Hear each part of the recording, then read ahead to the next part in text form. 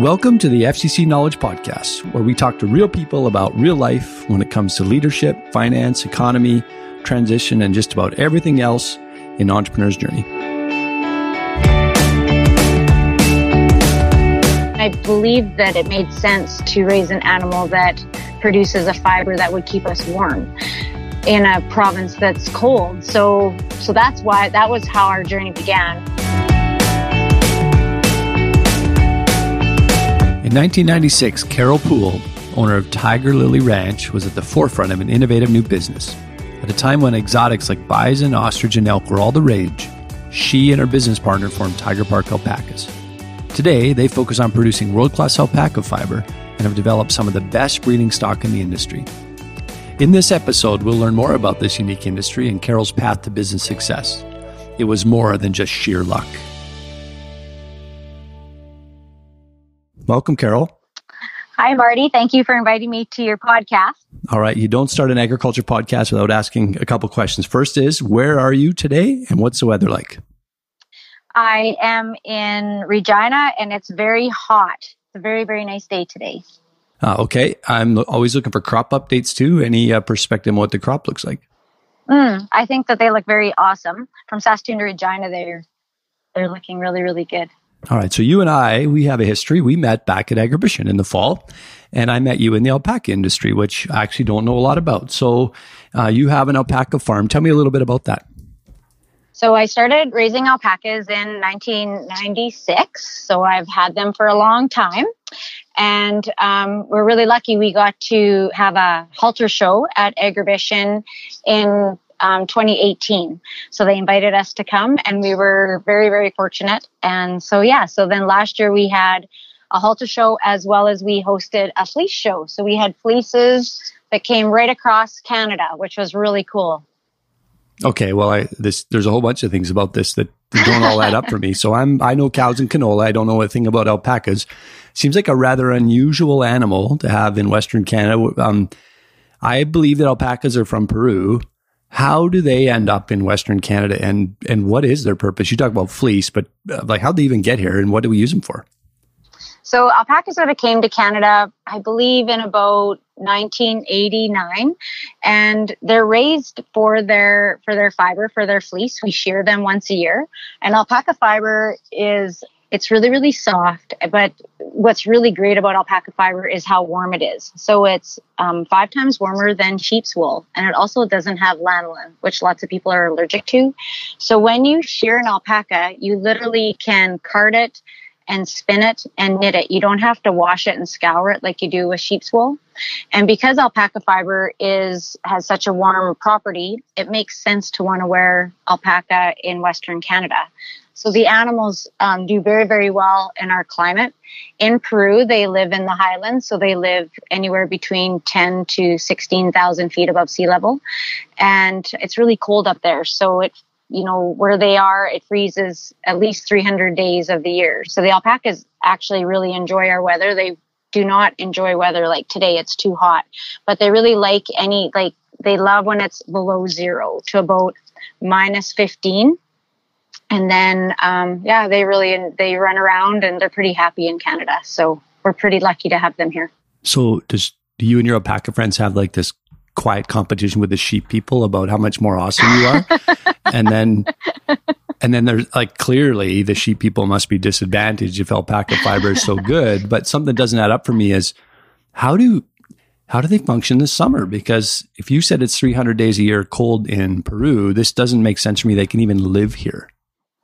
So they, on my particular farm, we have lots of trees that they hang out under. We'll also put out water sprinklers for them so they can cool off.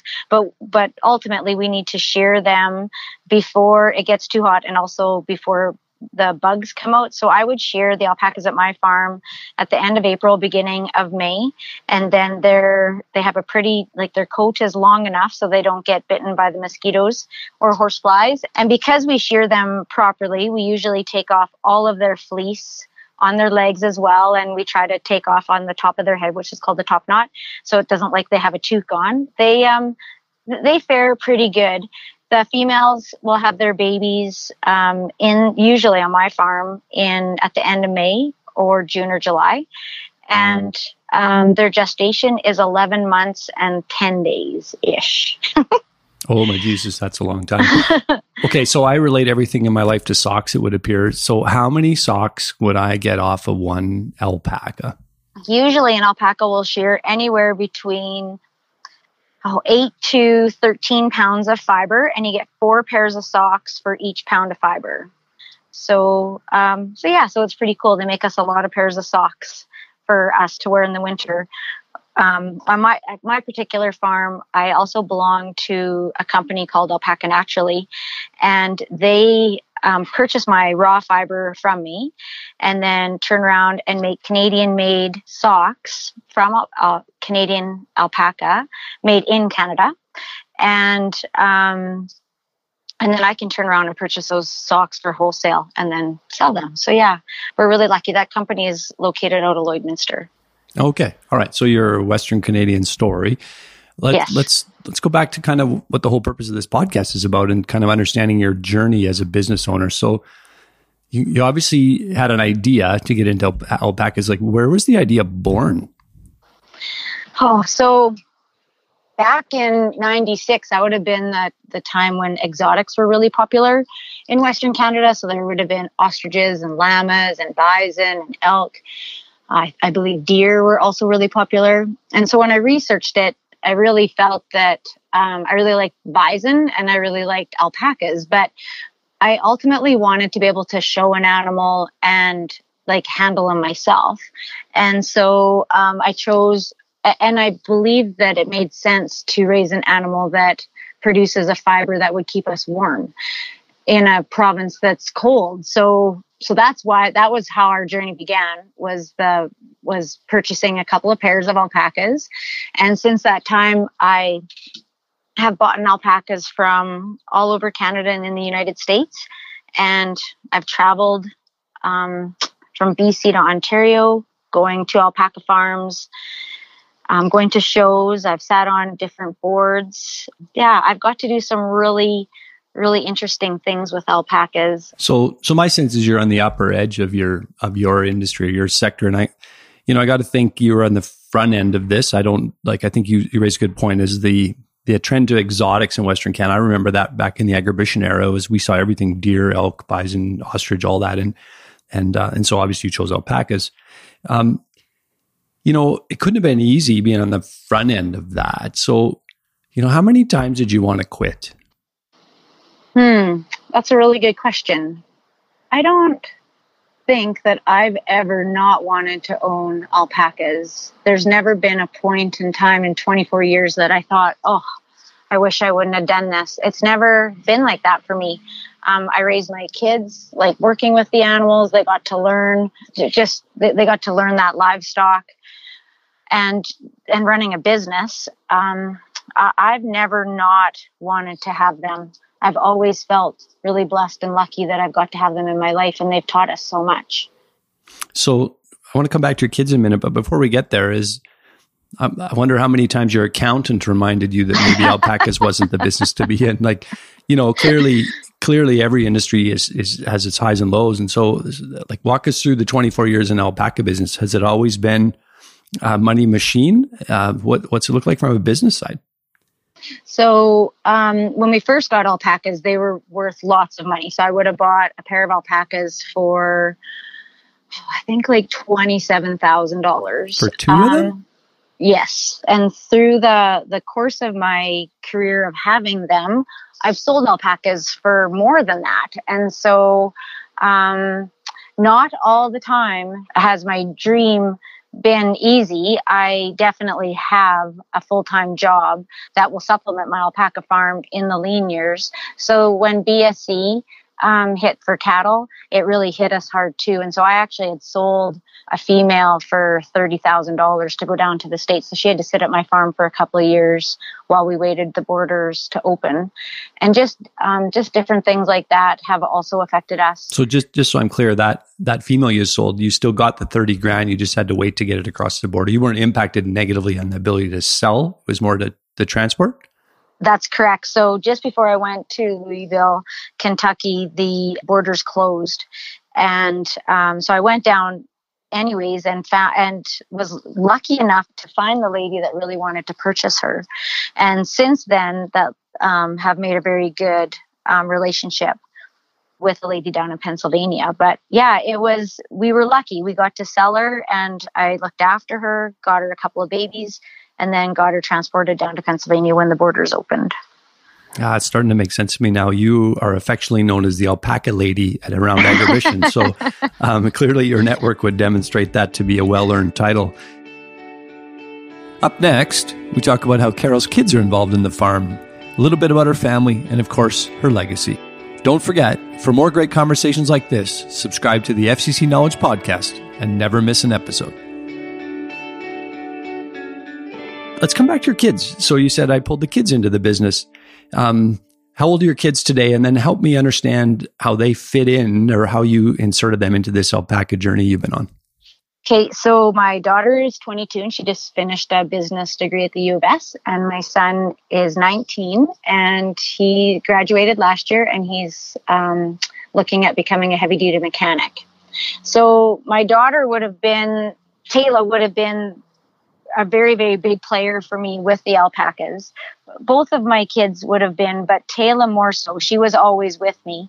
I started just teaching them that they had to go out and, give them hay and water and grain.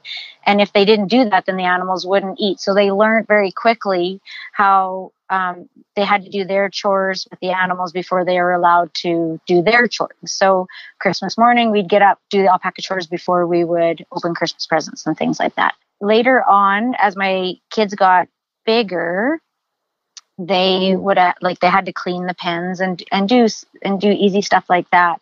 But Taylor learned how to give needles. She learned how to do an necropsy on an animal, which was really, really interesting that she liked that part of it. Okay, you have to describe necropsy to our audience. I know what that word is, but bring us up to speed. So we had an animal pass, and so we wanted to find out why. And so she helped the vet, look inside and see what was wrong with the animal and see why the animal had passed. And she was cool with that, like putting her hands in a dead animal?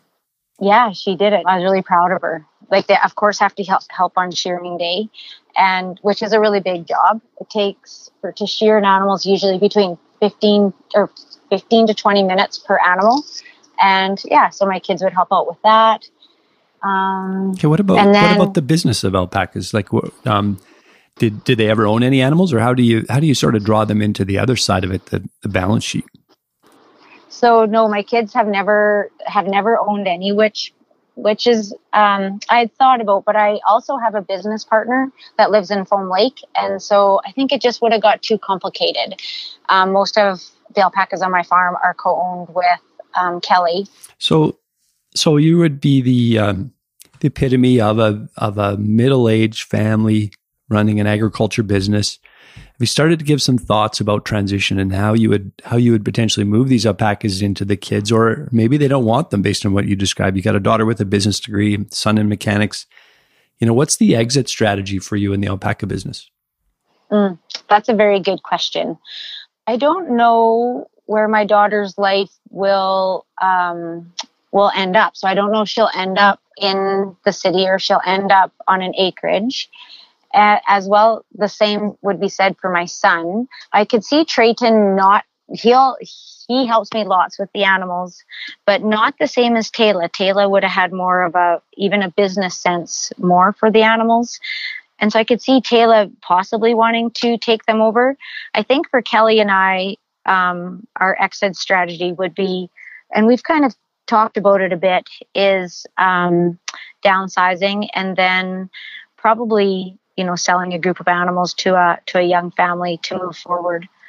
We'd have 25 years of building our genetics. And I think that would be really shameful if that group of animals couldn't go forward for somebody else. So yeah, how does it make you feel when you think about, you've clearly got lots of farming life left in you, but as you start to think about, do I need to have a plan? Does it make you worry? Do you think I will just deal with that as it becomes more near term? Is it too far away to even think about? No, I think it's something that everybody should think about, especially when they have, for me, because I have a business partner, so it's two families that are intertwined within the animals. And I think it's really smart for Kelly and I to have those discussions and to decide, what would our plan be, and where would we sell this group of animals. We're really lucky. We have some really great stuff and some really unique animals. Later on in life, I could see. I think that would only make sense to me. So, Carol, you strike me as somebody that has a lot of passion about alpacas. This is in your DNA. You've been at this for 24 years. And did you ever have a business plan as part of your strategy here, or how did you structure your business, and where are you at in maybe your growth phase as well? So, talk to me about business plan, maybe what growth looks like for you. So at the beginning of the alpacas, I would not have had a business plan. And all I wanted was to own 100 of them, because I thought that they were the best thing in the whole world. And I discovered, so that was in 96, and in 98, I discovered very quickly that it's not about owning 100 of them. It's about owning the very best that I can afford. And so I quickly figured out that just having 5 high quality females is what I want. I even wrote down that I knew that I just wanted high quality females versus a high quality male. I could source males easily. I could go and purchase stud services, but I know how important the female is. And so that was kind of always has been my, I don't know if it's a business plan, but it's always been my breeding plan I guess it would have been my business plan too, because I very quickly discovered that I wanted 5 of the best I could afford. Since then, when Kelly and I became partners in 2005, we have discussed, we discuss business all the time and try to figure out our budget and what we're going to spend for the year for, going to shows and advertising, getting our name out there for marketing. At the same time, what are we going to sell, but then what are we going to turn around and purchase for genetics? So I think my business plan has always, I've always had one in place, maybe not written, but always in the back of my mind, what I wanted to achieve. I have to imagine, as a business partner, as you referred to as Kelly, that you guys must have been sideways on various things. And when I mean sideways, it's probably a disagreement to a whole out strategy disagreement. Is Kelly okay without the written business plan, or do you have advice for somebody if you were going to go into a partnership like this, how you want to structure them so that you can avoid some of those natural conflicts that happen in a business? Yes. So I think that you should have you definitely should have a written business plan, and you also should have an exit plan. I think that both of those are really important when you're owning, when you're in a partnership. We're very fortunate. And I don't know if it's because Kelly and I live so far away, we had lived 5 hours apart. So I don't know if that's why, or we're just, we bring such different strengths to our business that's the difference for us. I don't know, but I think that definitely you should have a written plan. So do you have any do-overs on this entire journey? Maybe an animal that I shouldn't have sold, or an animal that I should have sold and missed out on the selling opportunity. Maybe that would be some do-overs that would kind of stick in my head that I can think of. Nothing in my partnership with Kelly would I ever have thought of as a do-over. Everything has been, I don't know, we're very fortunate. I think we're coming to this point of the podcast where I like to ask everyone this question is, what are you most proud of? You've put your heart and soul into this thing. It clearly is part of your identity. And, if you look back on it, what are you most proud of? So I'm really proud that Kelly and I both handle ourselves with integrity. And I've always wanted that when people purchase an animal from Tiger Lily Ranch or Tiger Park Alpacas, that we stand behind our name, because each animal has our name on them. And that's really important to me. I also enjoy selling really good breeding stock to people that turn around and then they end up beating us in the show ring. I think that that's a really cool accomplishment. That makes me really proud that that my customer will be so happy. You know, I spent a lot of time around the purebred cattle industry in my working career and as a kid. And I think it doesn't matter which segment of agriculture you're in. I think people would share those same moments of pride. I think it's pretty cool as a breeder. If you can sell something to somebody else and they go on to greatness, I think that is a measure of such a great breeding program. And so I certainly would share your pride in that for sure. And so, Carol, I want to thank you for joining us today on the FCC Knowledge Podcast. I think your transparency and your openness is such a great guiding light for us. And we wish you well in your business as you continue to dream, grow, and thrive in Tiger Lily Ranch. Thank you so much.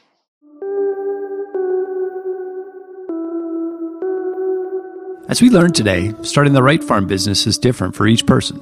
For Carol, her passion was alpacas. She also clearly understood her business goals, purchased the best quality females, and let that drive her growth. Lastly, she also found a strong business partner who complemented her abilities. Remember, the best partner is one that complements our skills, not mirrors them. If you like what you heard, give this podcast a like. Don't forget to subscribe so you don't miss out on any more interesting stories from real people running real businesses across Canada. Join us as we continue to highlight the real experiences of farm business entrepreneurs and the lessons we've learned apply to our own lives and our own operations. If you're looking for more resources to help you run a better business, check out fcc.ca/knowledge.